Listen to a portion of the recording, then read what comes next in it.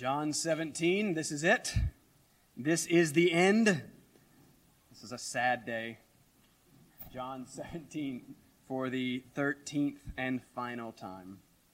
The Upper Room Discourse, if I can count correctly, for the 37th and final time. And that is not even close to enough time. So John 17, concluding with verses 25 and 26 this morning, page 903. How do you conclude something as wonderful and as precious as the greatest prayer ever prayed, the prayer from the Son of God himself for us? Well, how does he himself conclude this prayer? I actually think this is really neat and really masterful on Christ's part and really helpful for us, as this is precisely what the church needs today, as Christ concludes his perfect prayer with an emphasis on both knowing and loving. That's what we're going to talk about this morning, knowing and loving.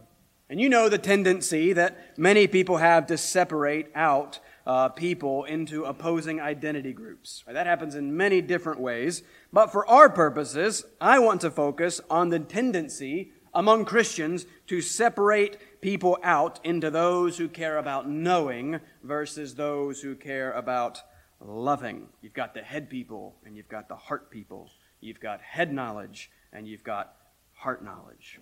And you probably also know how dumb and wrong and unhelpful I think all of that is, right? This doesn't do anything except pump blood. There's just the mind, the soul, the heart, everything all the same. It's all this one thing. So what I want us to see this morning is how Christ joins together this thing that man tends to separate. And I want us to see why he ends his prayer with this and why this is the perfect end to the perfect prayer. Why does Jesus pray? More than that, why does Jesus come at all? What's the purpose? What's the goal, aim of this whole thing? Why? In the very next verse, is he about to be betrayed, arrested, unjustly convicted, mocked, brutally beaten, tortured, paraded through the streets, and then strung up naked on a tree? And then why are we here identifying ourselves with this man and 2,000 years later orienting our mourning and our entire lives around this man? Why? Well, he's telling us in these verses, he has come to make God known. And this God is love, and so he has come to make God's love known and felt and experienced and enjoyed by God's people. All that Christ is doing is all about this. Every word, every deed, everything is ultimately about making God known and making God's love known and making God's people know that love. And the result will be the salvation of God's people, the transformation of God's people, the love of God's people, and the blessing and gladness and rest and joy and peace and life of God's people. That's what we all want. Christ claims that it's all found in the knowledge and love of God. And our love for God and our love for one another is rooted in and dependent on our knowledge of God. Knowledge of the loving God of life is both life and love. So who do you know and who do you love? There are no more important questions. What do you most know? What do you most love? I have mentioned before Augustine's great work, City of God, one of the most important books ever written. It's a beast of a book. My copy's like 5 inches thick. It's massive. I've actually only read the abridged version, which I have, which is a lot shorter. But writing 1,600 years ago, Augustine argues that there are ultimately only 2 groups of people in the world, which he kind of breaks down and refers to as 2 cities. The earthly city and the heavenly city, the city of man and the city of God. What is it that characterizes these 2 peoples? What distinguishes them from each other? Augustine writes, 2 cities have been formed by 2 loves. The earthly by the love of self, even to the contempt of God. The heavenly by the love of God, even to the contempt of self. The former glories only in self, the latter glories only in the Lord. That is a huge idea. That's a big and biblical idea. Two peoples formed and defined by two loves, and it's either ultimately love of self or love of God. It is this that most characterizes the world, this love of self. This is why we increasingly hear these days a whole lot about self-love, self-care, self-confidence, self-sufficiency, treat yourself, know yourself, love yourself, express yourself, self. Again, that's the world, formed and characterized by the love of self above all else. And this is so important because it's our loves that define us. We are what we love. We increasingly become what we love. And remember that in this final part of this wonderful prayer, Christ's main petition is for the unity of his people, that they may all be one. And so just as it is our love that defines us, it is our love that unites us. This is what defines us as God's people and unites us as God's people. The love of God, a love for God, and then a love for God's people. This is what makes us who we are and separates us and distinguishes us by the grace of God from the world. And so Christ, as we're going to see again, has been very, very clear. I am praying for those whom you have given me. I am not praying for the world. And he's going to say very clearly again today, the world does not know God. And so as we conclude this precious prayer specifically for Christ's people, this is a great time to step back and to evaluate and to consider together that which is of first importance. Do you know and do you love this Lord who claims to be life? 3 simple points to help us to structure our time. We're going to see the big idea, what Christ is doing. He has come. The Son makes the Father known.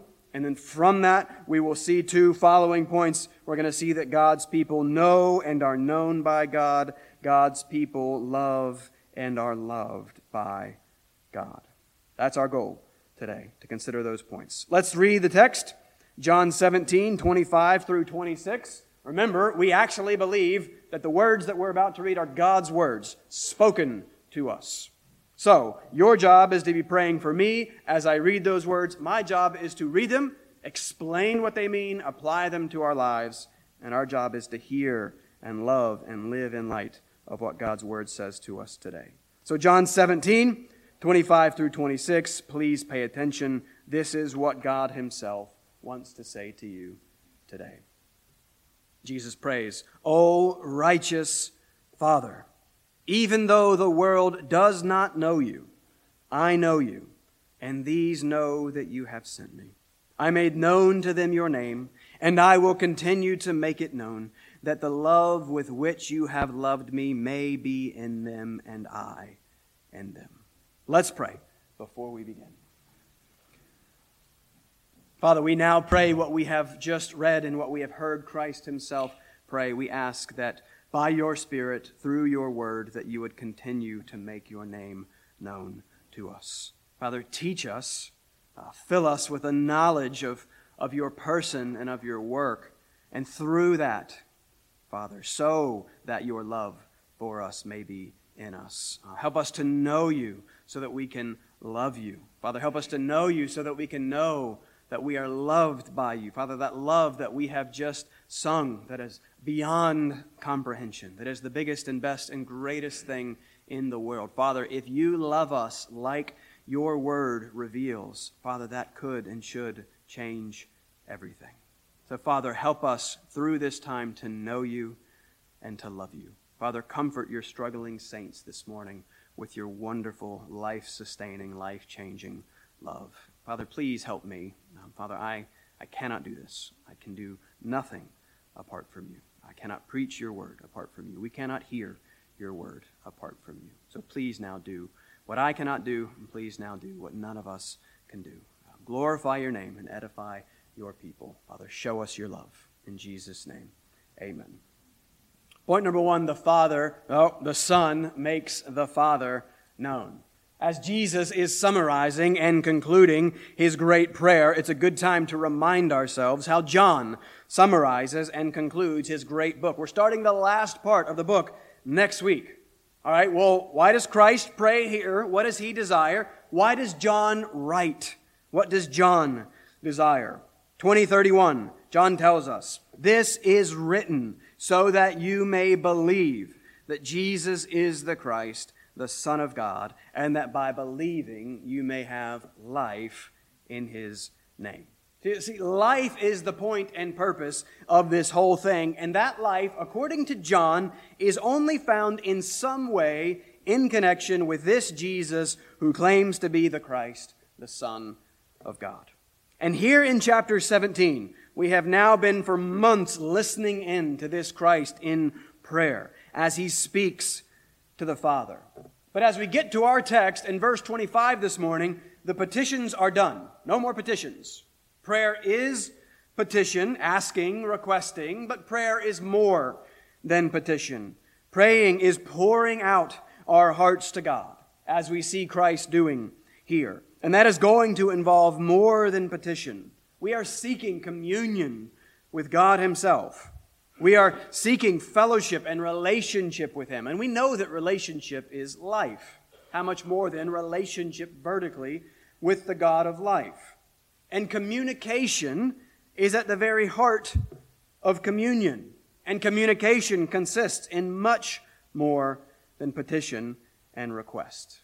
And so while there are technically no requests in verses 25 and 26, we're going to see that these are sort of the foundation of Christ's requests. Here we're seeing the heart of Christ for his people. Here is the why. Here are the grounds on which he prays for what he does. And remember from last week, the perfect God-man cannot pray for the wrong thing. I often pray for the wrong thing. You often pray for the wrong thing. Christ never prays for the wrong thing. He cannot desire or will the wrong thing. So what he desires and wills and prays for you is your good. We are all of us pursuing some good. We are all of us pursuing and living for some vision of what we have determined to be the good life, what we think will make us happy and satisfied. You have to know what that thing is for you. What have you determined will make you happy and satisfied? What do you have to have? If I have this thing, fill in the blank, then I will be happy. What is that for you? What are you living for? What is your chief end? Considered it last week. Anthony just opened with it. What is the chief end of man? What is our primary purpose or goal? Why are we here? Well, we argued, following the Westminster Catechism, that man's chief end is to glorify God and enjoy him forever. And that comes in part from verse 24, where we saw Christ pray that we would be with him to see his glory, his power, his goodness, his beauty. Now, look at verse 25 and look at how he begins. Here's the question. Why does Jesus begin like this? O righteous Father. Why righteous Father? He opens this prayer in verse 1 with Father, period, no accompanying adjective. Same in verse 5, Father, period. But then we got to verse 11 and we saw Holy Father. Why holy there? Well, it's because of what follows. The title by which Jesus prays to the Father relates to the petition that Jesus prays to the Father. So in verse 11, he asks the Holy Father to keep his people, to guard and protect them. From what? He tells us, the world. Verse 15, he prays that God would keep them from the evil one. And so I made the case that though there are technically two petitions in part 2 of the prayer, they are really just one petition. Look at verse 17, where he prays, sanctify them in the truth. Your word is truth. Sanctifying his people is keeping his people from sin and evil. When Jesus says keep and Jesus says sanctify, he's saying the same thing. And that's why Jesus prays Holy Father. Remember, to sanctify is just to make holy. The root word for holy and sanctify are the same word in Greek. So, Holy Father, make your people holy. Why then righteous Father in verse 25? It's a good question, actually. This is actually the only time that Jesus calls God righteous Father. And I think this is the only time in the whole of Scripture that God is called righteous Father. We know that he's righteous. That's everywhere. But this is the only time we see righteous and Father put together. And righteous is Paul's favorite word, not so much John's. John doesn't use it very often. In fact, only 3 times in this book. And it's helpful to be reminded that all 3 uses are translated differently for us. In chapter 5, verse 30, we considered this last week. The Son's will is the Father. He says, I can do nothing on my own. As I hear, I judge, and my judgment is just. That's our word. My judgment is just, same word, because I seek not my own will, but the will of him who sent me. So righteous, just. 2 different words, 2 different word families in English, all one word, and one word family in Greek, dikaios. 7:24, do not judge by appearance, but judge with right, that's our word, judge with right judgment. So one word used 3 times in John, used 3 different ways, or translated 3 different ways. Righteous, right, just. All the same thing. And these are judicial words. These are judgment words. So Christ calls on the righteous God who always acts rightly and judges justly. Deuteronomy 32:4, the rock, his work is perfect, for all his ways are justice. A God of faithfulness and without iniquity, just and upright is he. Right? God is the God of perfect justice. And that's perfect because we find ourselves in a culture that seems to be all about justice, that's screaming for justice. Well, here it is. Here is the Son of God calling on the justice of God. Still, why? Well, I think it's because a right and righteous request will be heard and granted by the right and righteous Father, connecting back to verse 24. But also, I think, because the righteous Father will recognize the rightness of what Christ says next, which is what? Well, it's Christ's declaration about the nature of the world. The world does not know you. And that's why Christ has come. John chapter 1, this Jesus is the Word of God who was with God and was God. All things were made through him. In him was life, and the life was the light of men. The true light, which gives light to everyone, was coming into the world. So what a person this Jesus is. What claims about his identity? He's God. He's the Word. He is life. He's the maker of everything. Verse 10, here it is. He was in the world, and the world was made through him. Yet the world did not know him. He came to his own, and his own did not receive him. So that's the world. That's the most important thing you need to know about the nature of the world. Again, we're not talking about creation. We're talking about the world of man in rebellion against God.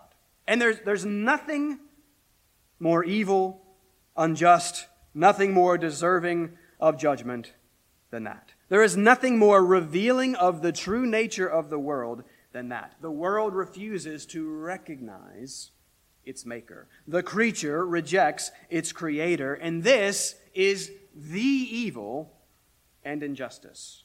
And all of us are still somewhat uncomfortable with this truth, but that's only because we remain somewhat unfamiliar with the holy God and his glory. We are conflicted about this truth only because we have not yet fully comprehended the holiness and glory of God. Romans 1 makes all of this very clear. The world's ignorance of God is a willful ignorance. Why? Well, Paul tells us in Romans 1:19, for what can be known about God is plain to them because God has shown it to them. For his invisible attributes, namely his eternal power and divine nature, have been clearly perceived ever since the creation of the world in the things that have been made. So they are without excuse. For although they knew God. Stop. Paul's very clear there. Everyone knows God. Everyone, by nature of their creation in the image of God, by nature of living in the creation of God, that creation that screams His presence and power. Right? Just look around. Right? Look outside. Look at all the bigness and the beauty of creation. Right? After just weeks, it feels like, of rain and wet commutes and flooded basements and all those things, all of a sudden we wake up to a day like this, and you're just, oh, wonderful. God is so good. And God is so glorious. Look how big and beautiful and kind and gracious He must be to create something like this. Right? Creation screams God's presence. Look at the world outside you. Look at that law within you. And all of us know God. But back to Romans 1:21. For although they knew God, they did not honor Him as God or give thanks to Him, but they became futile in their thinking, and their foolish hearts were darkened. They exchanged the truth about God for a lie, and worshipped and served the creature rather than the Creator. That's the world.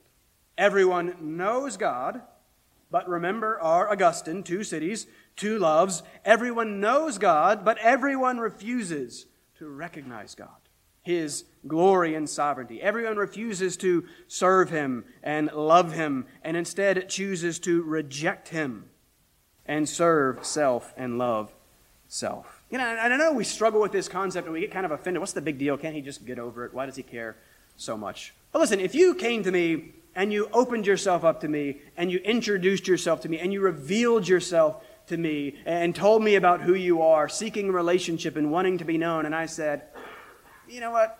I'm not very interested, and you're kind of boring, and you're kind of awful, and I got better things to do with the football game on, so no thanks. You'd be offended by that. That's rude. That's wrong. That's sinful. That's an offense to your person and to your dignity. And you're not that great. I'm not that great. I am a sinner. So when you do that to me, I'm like, oh, but then I kind of get it because, yeah, whatever. I'm a sinner. But this is what every single one of us have done to the perfect God. Holy, powerful, good, beautiful, making us, sustaining us, providing for us, protecting us, loving us. And we say, just not impressed. No, thank you. You are not good.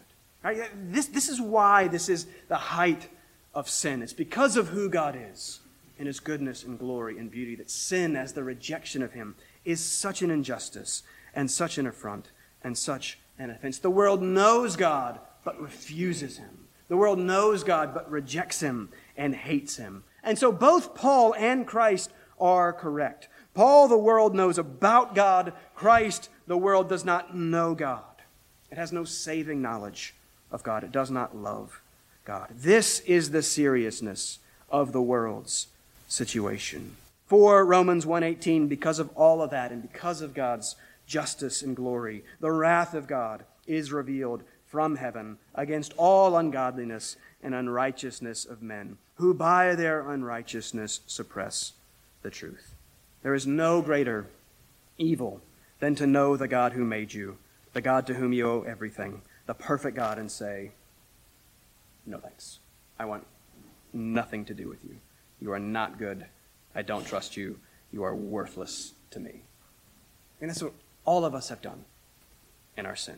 That's what it means that the world does not know God. And that is why Christ has come. John 1:18. No one has ever seen God. The only God who is at the Father's side has made Him known. The Son makes the Father known. And so, point number 2. God's people are those who know and are known by God. Back to our text. Look at verse 25. The righteous Father will recognize the rightness of Christ's claim that the world does not know Him. Keep reading. But I know you, and these know that you have sent me. Stop. So the Son makes the Father known because the Son knows the Father, which is much bigger and better news than we think. Note in that verse, look closely, Note that there are three knowings in that verse. There are three states of knowledge. We are considering the eternally important and fundamental distinction in mankind. City of man, city of God. Augustine has categorized them in terms of their love. Look at what Jesus does. Same fundamental distinction categorized in terms of their knowledge. The world does not know God. These, who are the these? The church. Verse 20, those who believe in Christ through the word of the disciples. Verse 9, those for whom Christ prays, those given to him by God and his grace. Verse 7 and 8 twice, those who know. The world does not know, the church knows. This is it. This is the difference. This is the distinction. And what is it that stands between these two? What is the dividing line? It's the Christ. They don't know, these know, in the middle, I know you. And that's so big because God is so big. Yes, the fundamental distinction in mankind is between those who know and do not know. But the fundamental distinction in the whole of reality is what is often referred to as the creator-creature distinction. There is God, and then there's everything else. He is set apart. He is different. He is distinct. He is other, not like us. So Peter prayed about, and our statement of faith talks about the incomprehensibility of God. Chapter 2, paragraph 1 of our statement of faith. You should spend so much time in this paragraph. Again, I've argued that this is one of the greatest paragraphs ever penned, not under the influence not under the inspiration of the Holy Spirit. Here's what our confession says about this God. He is self-existent and infinite in being and perfection. His essence cannot be understood by anyone but him. He is a perfectly pure spirit. He is invisible and has no body, parts, or passions. He alone has immortality, dwelling in light that no one can approach. He is unchangeable, immense, eternal, incomprehensible, almighty, in every way infinite, absolutely holy, perfectly wise, wholly free, completely absolute. That's not even the whole thing. What a big and brilliant and beautiful paragraph. And it's because we have such a big and brilliant and beautiful God. He is so good and he is so other that his essence, his godness, cannot be comprehended by us. Incomprehensible, in every way infinite. The finite cannot comprehend the infinite. Psalm 145, verse 3, great is the Lord, and greatly to be praised, and his greatness is unsearchable. Psalm 147, verse 5, great is our God, and abundant in power. His understanding is beyond measure. Isaiah 40, 28, the Lord is the everlasting God, the creator of the ends of the earth. He does not faint or grow weary. His understanding is unsearchable. Romans 11:33. Oh, the depths of the riches and wisdom and knowledge of God. How unsearchable are his judgments, and how inscrutable his ways. For who has known the mind of the Lord? No man is the answer. No man, that is, but Christ, the God-man, the one who says, I know him, that God, the incomprehensible God. Christ comes and says, I have come to make the unknowable God known. And why is this so important? Because of verse 3. Look at it. I gave a whole sermon on this, so go back and listen. 17 verse 3. And this is eternal life, that they know you, the only true God, and Jesus Christ, whom you have sent. Yes, that's a huge claim. We've already considered John's purpose statement and the claim that in some way to believe in Christ is to have life. Well, here we see the claim that knowing God is life. Why? It's because of who he is. He is God. He is creator. He is life. He is the source of life. He is the sum of life. He is the goal of life. He is a person, the person, and we were created to find our life in him in relationship with the one who is life himself and the source of all life itself. And so since we were all of us created by God, we are all of us necessarily related to God. You can't get away from that. The question is, what is and will be the nature of that relationship? Will it be a suppressed knowledge about God, a refusal to honor and give thanks to Him, a refusal to love Him, or will it be a saving knowledge of God, a glad and humble submission to Him, a trust in Him, a love for Him? Life is everything. We get that, right? Like life contains and consumes. Everything is summed up in life. It's the point of everything. True life, abundant life, eternal life is found only in knowing God through the Christ, the Son of God, who makes Him known. And so that is the question. Do you know God? J.I. Packer for the 30th time, I don't know. What were we made for? To know God. What aim should we set ourselves in life? To know God. What is the eternal life that Jesus gives? Knowledge of God. What is the best thing in life, bringing more joy, delight, and contentment than anything else? Knowledge of God. Do we believe that? Do we believe that this is what we're made for, and this is the aim we should set ourselves in life? I like making goals. I like having goals.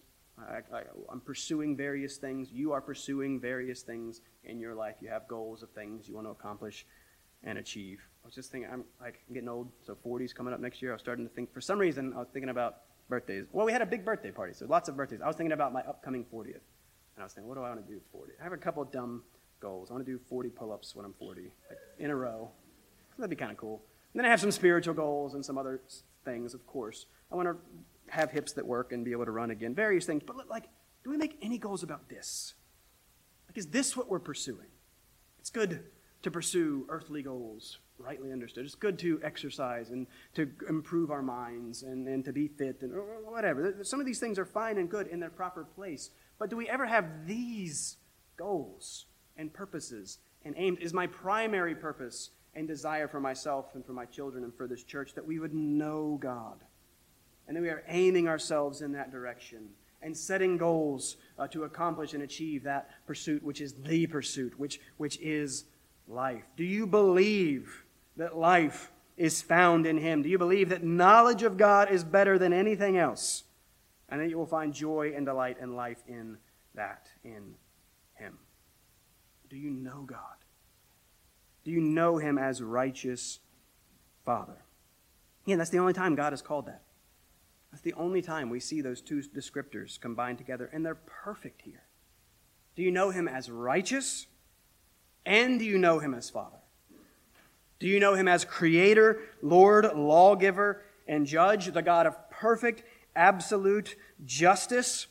When we see Him as such, we cannot then help come down and see ourselves in light of that, and see and know ourselves as sinners, as falling woefully short of His glory. I can't even live up to my own standards for myself. What about God's perfect standard of righteousness? We're confronted with His righteousness. We are at the same time confronted with our sinfulness, deserving of the judgment that this chief sin of hating and rejecting God deserves. The wages of sin is death. To reject the God of life is death. Listen, if you are here this morning and you do not know Christ, then you need to know that you are dead in your trespasses and sins. You need to know that you will stand before the righteous God who made you. That internal sense that we all have of right or wrong, that guilt that we all carry, is evidence and proof that there is a law and a lawgiver, and we will stand before Him. And this is the one to whom you owe everything, and His standard is perfection, and you will have to give an answer to Him for all that you have done, to all of your sin and evil. God is righteous, and all wrongs will be made right. That's what justice demands. How wonderful, then, is that second title, Righteous Father. 14:6, I am the way and the truth and the life. No one comes to the Father except through me. So God the Father is known only through God the Son. God the Father is come to and approached only through God the Son. 10:15, just as the Father knows me and I know the Father, and I lay down my life for the sheep. But what does the Son, knowing the Father, have to do with the Son laying down his life for his people? Because the Son knows the Father as righteous. The Son knows that the wages of sin is death. The Son knows that justice demands that sin be dealt with. And the Son knows that that's the very thing that he is coming to do for us in our place. And this is the gospel. This is the good news that is the power of God for salvation. It is that God is both righteous and Father, and as such, he has himself provided a way for justice to be done and mercy to be poured out on his people. And that way, the only way, is Jesus the Christ, the Son of God, who comes to live and die and rise again in our place because of our sin, so that we may be forgiven and live. It is only in Christ that we know God as righteous Father. Do you know him as this?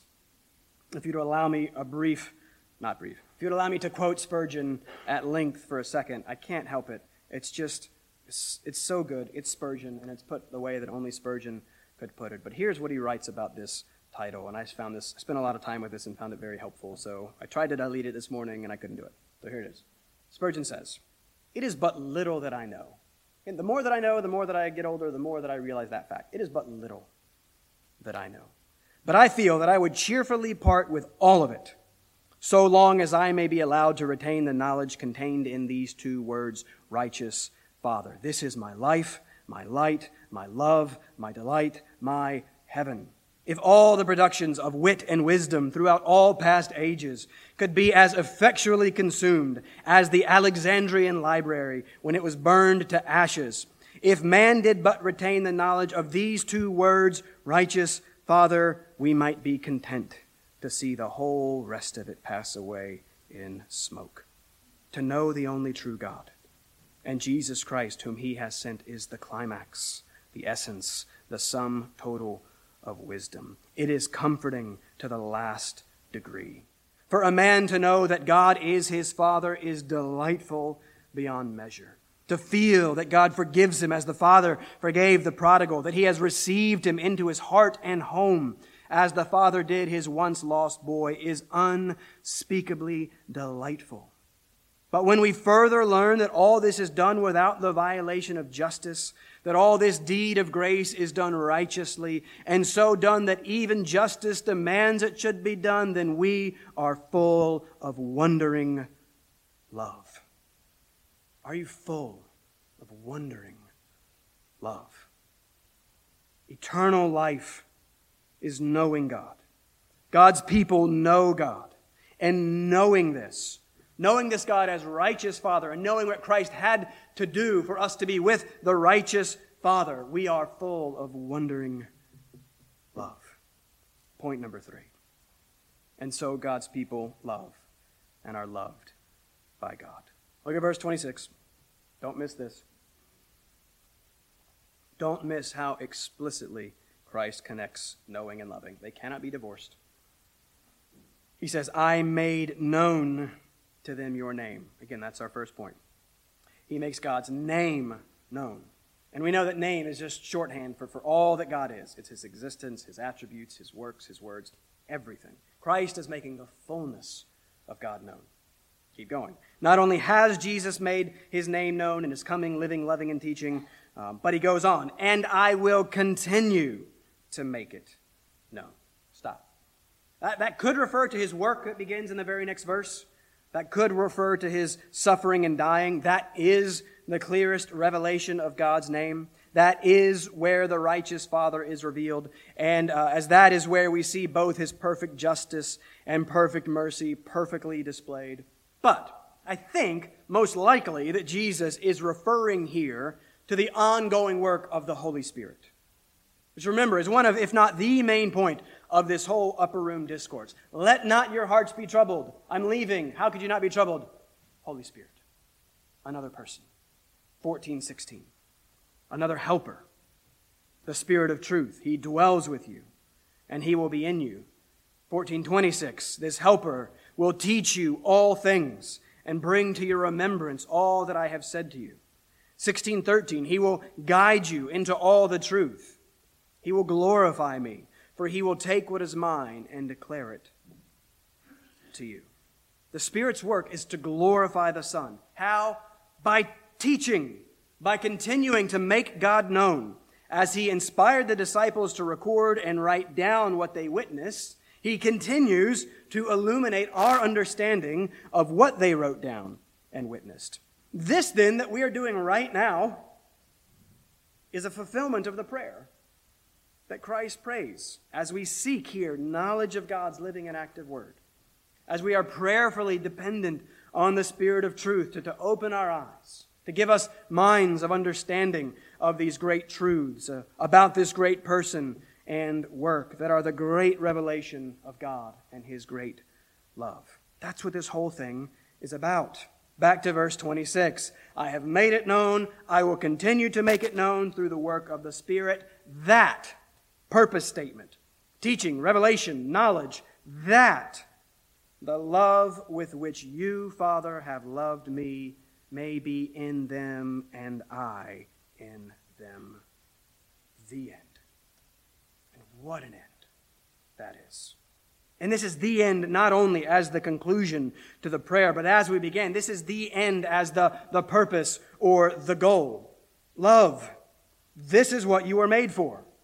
This is how you glorify God and enjoy him forever. You know him and love him. And you cannot love him without knowing him, knowing about him and his love.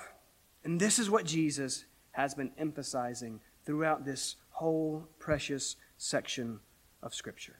Let me just show it to you. Let me try to drill this into your brain as we conclude. Because this is what this whole thing is about. This is how it all begins. Remember back in 13 verse 1. When Jesus knew that his hour had come to depart out of this world to the Father, having loved his own who were in the world, he loved them to the end.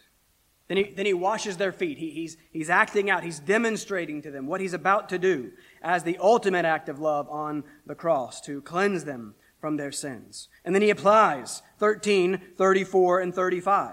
A new commandment I give to you, that you love one another. Just as I have loved you, so also are you to love one another. By this all people will know that you are my disciples, if you have love for one another. 14:15, he helpfully explains what true love is and does. If you love me, you will keep my commandments. Yeah, again, we so oppose law and love that that's hard for us to grasp. But why would we not keep his commandments if this is who he is? Right? Love recognizes the goodness and beauty of the Lord. Love recognizes that Christ's will is our good and that his commandments are not burdensome. And because we love him, we listen to him. He keeps saying that in verse 21, verse 23. He says, if anyone loves me, he will keep my word. Catch this. And my Father will love him, and we will come to him and make our home with him. Home. There are a few words better than home. Home with the blessed God himself. There's more love in verses 24 and 31. Chapter 15, look at verse 9. As the Father has loved me, so have I loved you. Father perfectly loves the Son. Jesus says, I've loved you like that. So abide in my love. Rest, live in that love. We're talking about knowing and loving cannot be separated. Verse 10, 15 verse 10. If you keep my commandments, you will abide in my love, just as I have kept my Father's commandments and abide in his love. Verse 12, this is my commandment, again, that you love one another as I have loved you. 15:13, greater love has no one than this, that someone lay down his life for his friends. And that's love. It's the self-sacrificial seeking of the good of the other. It is both affection and action. It is what Christ has perfectly done for us. As he sets his affection on us, as he knows that sin and death are bad, he then seeks our good by acting on our behalf, acting as our substitute, taking our place, our sin, our death, so that the justice of God is vindicated and the love and mercy of God can be poured out on us, though we deserved none of it. That's love. That's God. That's the Father. 16:27. For the Father himself loves you, because you have loved me and have believed that I came from God. Church, the Father himself loves you. You need to memorize that verse. You cannot rehearse that truth to yourself enough. And listen, if that's the case, again, speaking carefully, not really, but if that's the case, I don't care what else is happening. I don't care how bad, how disappointing, how discouraging, how perplexing, how painful. If all of this is true, all of it is light and momentary. And listen, I know that some of that, I know is really big and really hard, and so we in no way want to minimize that. We in no way want to minimize the difficulty of suffering and troubles of life. Listen, life in this world is hard, and it's difficult, and it's confusing, and it's painful. And I think life as a Christian in this world, I've made the case, is even harder and more difficult and more confusing and often more painful. Again, all that's huge. I get that. That's true. But this is eternal. And so that's why Paul calls everything else light and momentary compared to the eternal weight of glory that God is preparing for us.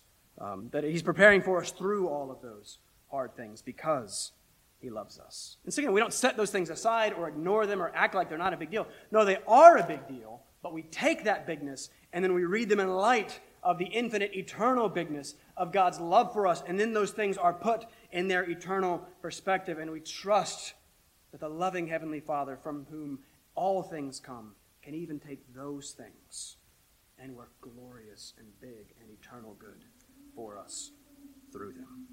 And so, church, the love of the Heavenly Father should be everything to us, because it is a perfect love.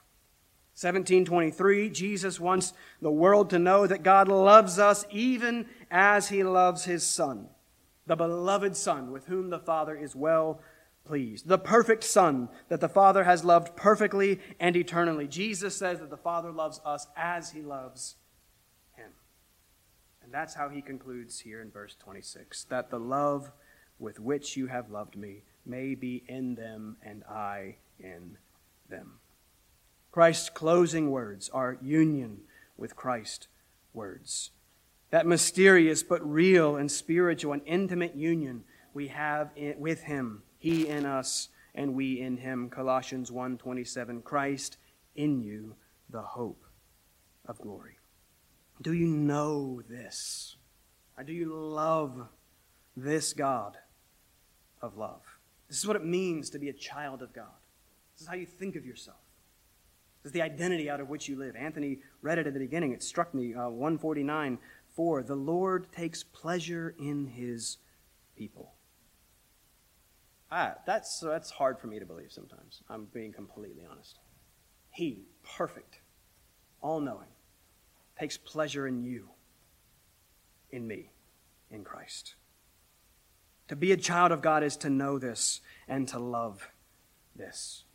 And to be clear, in case the wording of my points is confusing, I went with we know and are known by God. We love and are loved by God. But we know that that's not the order of operations there. We know that it is not our knowing or our loving that comes first. We saw it Thursday night. God always initiates. Ours is only to respond. God gives. Ours is to receive. And so with that in mind, I'm going to close you with 1 John. I want to read you a few things from 1 John, and then I will be done. But if you want to turn to 1 John, this is where we're going to end. Because this is the first letter of the same John who's writing this gospel, who became referred to as the apostle of love, the apostle who heard this prayer and who has to be thinking of this prayer as he pens his epistle of love. Let me start you in 1 John 3, verse 1. Again, I'm just trying to overwhelm you with God's love and how central of a theme this is in God's word. 1 John 3:1, John writes, See what kind of love the Father has given to us. What kind of love? That we should be called children of God. And so we are. So the Father gives the love. It's all grace. The love makes us His children. We were not His children. Love makes us His children. Look at 3:16. What is love? How do we know it? 3:16, by this we know love, that He, Christ, laid down His life for us. So God's love through Christ is a sacrificing, serving, saving love. Look at chapter 4, verse 10. And this makes the order clear. This is very important. 4, verse 10. In this is love. Not that we have loved God, but that He loved us and sent His Son to be the propitiation for our sins. Beloved, loved ones, if God so loved us, we also ought to love one another. And church, we have to stop, but we could spend our whole lives learning of this love of God. We will spend our whole lives learning of and loving this love of God. And so, why not start now? Again, that's your application. Nothing profound, but it's learn much of the love of God. Think much of the love of God. Eternal life is knowing God. What do you need to do to get this fixed in your mind? God's people will be students. That's what it means to be a disciple. We will be students of love, of God's love. God's people love to learn about God and love to learn about God's love.